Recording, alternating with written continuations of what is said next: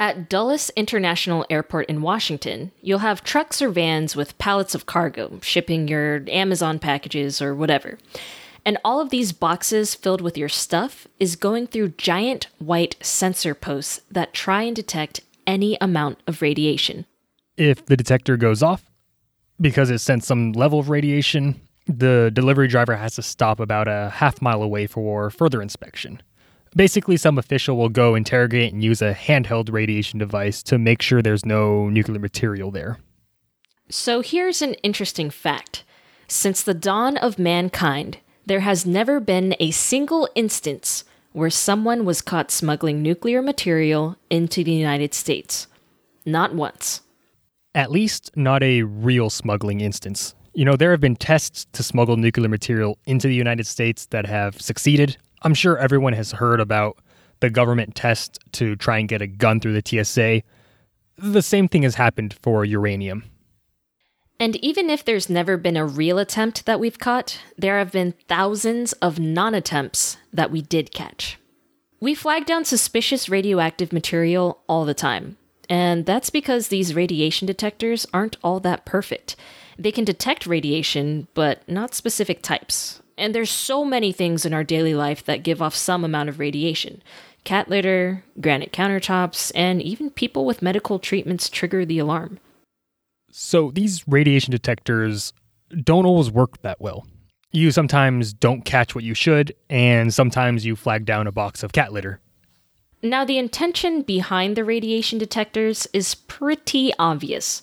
The government has been continually trying to answer the basic question of, how the hell do we find a radioactive rock in a shipping container? Or a van? Or a suitcase? And if we do, how do we tell what kind of rock it is? That's an extremely difficult question. Hello, everyone. This is the Nuclear Warriors podcast. I'm Tammy Wien. And I'm Alton Liu. Current radiation detectors don't work that well. So the government has been trying to find new ways to detect radioactive material, dangerous nuclear material, and all other sorts of things that might signal misbehavior in the nuclear space. But it's hard. So today on the show, we're going to look at 3 technologies currently developing and being worked on to solve the question, how do we find this radioactive rock and understand what it is?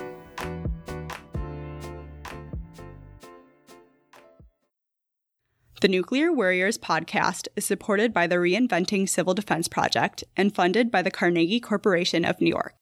The opinions and views expressed in this podcast do not reflect the views of the supporting organizations. Questions about the podcast or the Reinventing Civil Defense Project can be directed to elton@nuclearwarriors.com. So just for our audience, can you state your name and what exactly it is that you do? Sure. So my name's Caitlin Turner, and I'm a postdoctoral fellow at Harvard University's Belfer Center for Science and International Affairs. And I have been researching nuclear issues from fuel cycle issues to energy issues to security issues in some form or another since I was 18. Caitlin wrote a paper titled New Ways to Detect Nuclear Misbehavior around the beginning of 2018, and it covers what we want to discuss today. So you wrote a paper titled New Ways to Detect Nuclear Misbehavior, which I think is kind of a loaded title because it implies there are old ways, and misbehavior is kind of a broader term than I was imagining when I was reading through the actual applications of the technology. Yeah, actually that title, it's funny that you picked up on that. So there were several iterations, right? So first we considered with the editor like nuclear smuggling or like nuclear proliferation, but really when I say nuclear misbehavior, I mean that to be sort of a catch-all term regarding the presence of nuclear material or the use of nuclear material in a way that's not allowed legally. It could be someone shuttling around plutonium in a suitcase that is clearly not okay. It could be, Iran saying, like, we're using this reactor in a certain way and we're not producing plutonium with it, and then actually they are. So when I say nuclear misbehavior, I literally just mean anything that is not legal and not approved of by the international community, by the norms that we've set for what people are supposed to be doing with nuclear material. So there's a lot that is not legal or approved of by the international community. Smuggling is the obvious one that we talked about, but it can be anything from selling dangerous nuclear technology, which Pakistan and Israel have been accused of doing, to everything North Korea is doing. So current methods, they obviously aren't perfect. And so I'm kind of wondering, what are the limitations of the ones that we employ now? And broadly, why is it so difficult to detect nuclear material? Basically, detecting radioactivity itself is difficult. And that's for a couple of reasons. One is because the air around us is radioactive, right? Radioactivity comes from the ground. It's everywhere. There's background radiation. Another thing is that unless you're looking right at a source that you know is a radioactive source, you're not going to pick up things like that. Another thing is that most radioactive particles, especially the ones from like uranium and plutonium, they actually have a mass. Think of it like a bowling ball traveling through space. And so, these particles get weighted down, and unless you have a detector that is like very close to the uranium and plutonium source, and also like calibrated in a sense to pick up those particles, you're just not going to see it. Essentially, two types of radiation, the alpha and beta radiation, are particles. This means that there are actual physical things that can get stopped. It's affected by gravity. It doesn't go through walls as easily. Gamma radiation is the one created after a nuclear detonation. But when uranium or plutonium is just sitting there, it just gives off alpha radiation. So you can literally hold uranium in your hand because your skin will stop the dangerous alpha particles from hurting you. You can put a chunk of uranium into your backpack and the alpha radiation wouldn't escape. And that's what makes it so hard to capture. So scientists have been working to solve this issue. The radiation particles that signal nuclear material aren't always easy to catch, so we need better technologies to help every step of the way. One of the current technologies being used is a basic X-ray. If you've ever gotten injured or have been to a hospital, you may have been subject to an X-ray. Some airports also use them. And the way an X-ray works is just by shooting some radiation through an object, or a person, and then it hits some photographic film. It's pretty useful for seeing through objects, like a suitcase or your skin. But X-rays have a lot of limitations. If you have, say, a very small, thin wedge of plutonium or a small bit of uranium, and even if it is highly enriched uranium, and then you surround it in layers, or if you tightly pack it, especially if you surround it with, things that are also really dense, like say lead, when the scanner looks at that, the way it works is it can't distinguish the layers, and especially if the layer is thin or if the surrounding material is denser and heavier.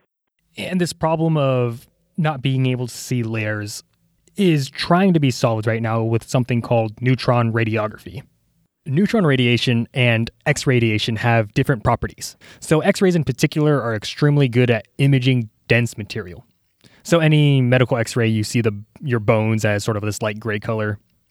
In an X-ray, dense materials will appear completely full white. The magic of the neutron radiography is that it doesn't record metal as clearly. The N-ray specializes in imaging liquids, plastic, and some of these lighter materials. This property also means that it can pierce through and see what's behind a metal case, even if it's lead. So if we take the example of a bunch of small lead cases, or go back to the example of the cat litter alert from cargo scanners, airports and governments are trying to see if they can utilize this technology to get a better image of what's actually occurring inside a container. So just imagine, instead of flagging down all the cat litter boxes, a combination of X-rays and an N-ray, you could see both the box and whatever's inside. The N-ray would be able to show that, it's just a sandy material, but there's this weird darker spot that doesn't match the rest of the contents in the box. Now, neutron radiography is about scanning technologies. trying to look into a box or a suitcase. It's not very useful when dealing with other types of nuclear misbehavior. For example, there's a lot of interest in trying to understand what's going on in a nuclear energy reactor, like how much fuel is burning, those sorts of questions. But you can't scan an entire reactor, so we need something else. Some of this newer technology being developed to try and track nuclear reactors is called anti-neutrino detection. And honestly, I have no idea what an anti-neutrino is. So antineutrinos are particles that are emitted during certain types of radioactive decay, during beta decay. The thing about antineutrinos is that they have a very specific energy, they have a very specific response to detection, so that you can measure, you can say whether an antineutrino came from an iodine particle or from a cesium particle. And the thing that's really great about antineutrinos in terms of detection also is that they can travel for a very long time. And by that I mean like several meters and through concrete buildings and things like that. Another great thing is just how much of them are released during nuclear decay. For every atom that is split, you get about 6 antineutrino particles that also fly out. And the special signal tracked can let you know whether it's uranium-235 or plutonium that's being used. The detector built to track antineutrinos is pretty simple. It just counts the rate of antineutrinos being produced. And it can track this over a long period of time. So you're able to measure changes over in a reactor's entire lifetime. So countries usually have to declare the amount of uranium or plutonium that they have and the rate of usage. So this detector can verify that as well. It's pretty simple and kind of elegant, actually, if it ever happens. The idea here is that you're having a detection array of antineutrino detectors that is mobile. So it's in like a truck or something like that you can drive around to different locations next to reactors. And you can park that detector next to a reactor, turn it on, and you can verify what exactly is going on inside of that reactor. Understanding what's going on in a reactor is a key technical issue when designing nuclear policy. Take North Korea, for example. A lot of people talk about the importance of verification if North Korea freezes their nuclear program, but you can't freeze their reactors because that's a large part of their energy production. The byproduct of nuclear reactors contains plutonium, which can be saved to create nuclear weapons, and so the more you burn, the more plutonium produced. But knowing how much uranium is being used in a reactor is a very difficult thing to monitor. One of the things with the Iran nuclear deal is that, Iran is saying that, okay, we're only going to have civilian commercial reactors. We're only going to use low-enriched uranium. We're not going to have any breeder reactors that are specifically making plutonium. I mean, I don't know if you or your listeners have ever visited a nuclear reactor, but, you can't tell. Well, first of all, by looking at it, you're not going to necessarily be able to tell. And so if you had some sort of a cohesive effort to pool detection efforts and verification efforts, that's something that you could do. So with an antineutrino detector, you could park it next to a reactor and, go in and say, okay, what type of fuel is in this reactor? Is it on right now, et cetera? And then you could verify what the reactor operators are actually saying with whether or not it's true.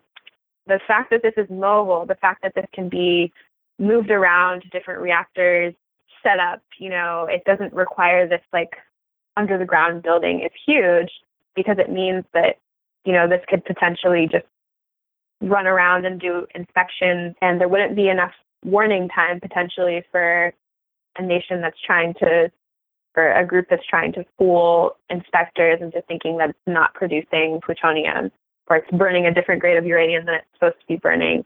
It would be harder to hide.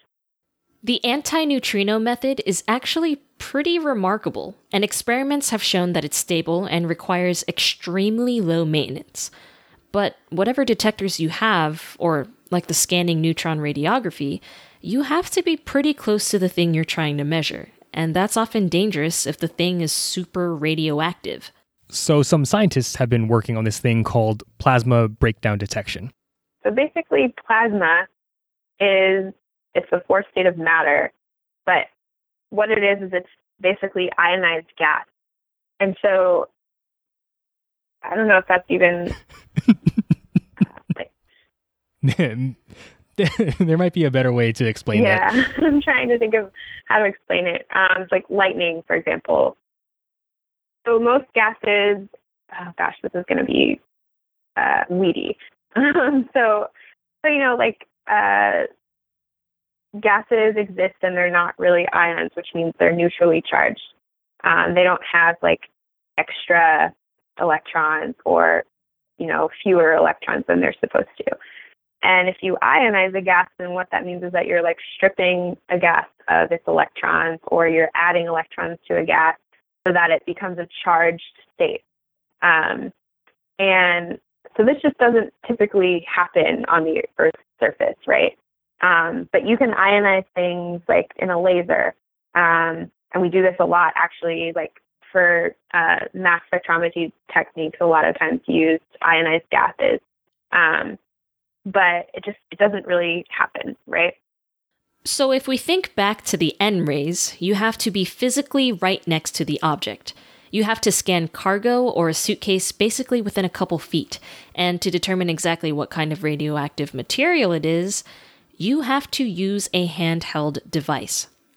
The idea of this technology is that you're inducing a plasma, so you're ionizing a gas, and you're shooting that plasma at a focused source or an area that you think may be radioactive. And there's a property, there's several properties about plasma that mean that if that ionized gas, which is already, unstable, it doesn't exist on the Earth's surface, right? When it encounters that radiation, the plasma will actually break down and disperse. It'll cease to be a plasma. There was this experiment run on the use of plasma in South Korea, and they estimated the range to be about 1 kilometer, or about 2/3 of a mile. And so if you, have some sort of apparatus that can generate the plasma and then shoot that plasma at what you think may be a radioactive source, if that plasma breaks down and you can measure the presence or the breakdown of that plasma, then you can confirm conclusively whether or not there is a radioactive source there. This plasma breakdown allows detection at a distance, but probably more impactful is that it can also help in cleaning up potential nuclear accidents or determining the safety of areas near a previous nuclear reactor. The thing that bothers me, though, is that these technologies aren't perfect either. I'd want something that would be like, hey, this is uranium. But there's no silver bullet to perfect detection. Like, the neutron radiography improves scanning capabilities. We can see more into cargo, shipping containers, or into vans or suitcases of travelers in the airport. But it doesn't tell us if it's uranium or plutonium. It just lets us see inside of dense material. It's probably the same with antineutrino detection. The antineutrinos help to monitor the activity of a nuclear reactor, but we don't always know where these reactors are, so it's kind of like, if you can't find it, you can't even use this. And in the case of verification, you'd still need the permission to deploy these in places like North Korea, which is kind of unlikely. And the plasma breakdown just helps us know if there's radioactivity at a distance, which is nice because it's safer for people, but again, not a silver bullet. All of this, it just kind of reminds me of other types of security, like protecting your personal information. You do things that decrease your risk by like 10% or whatever. Like, okay, so I just went through data security training, and it's really simple things like don't write your password down, 2-factor authentication, hide your social security number, don't click on any link from a Nigerian prince. Yeah, Alton, I see you. Good on you. Yeah, thank you. I had not clicked on that link. Nice. So this detecting nuclear materials is just a step-by-step improvement in this entire world of nuclear security. Having the anti-neutrino detection is like a bank monitoring weird activity on your credit card. They'll flag you down if a weird purchase is made in Mexico. It's not 100% protection, but it's better than not knowing what the reactor is doing at all. So next time you're listening to news about North Korean verification, think about the antineutrinos. Just because it's not perfect doesn't mean it can't be valuable.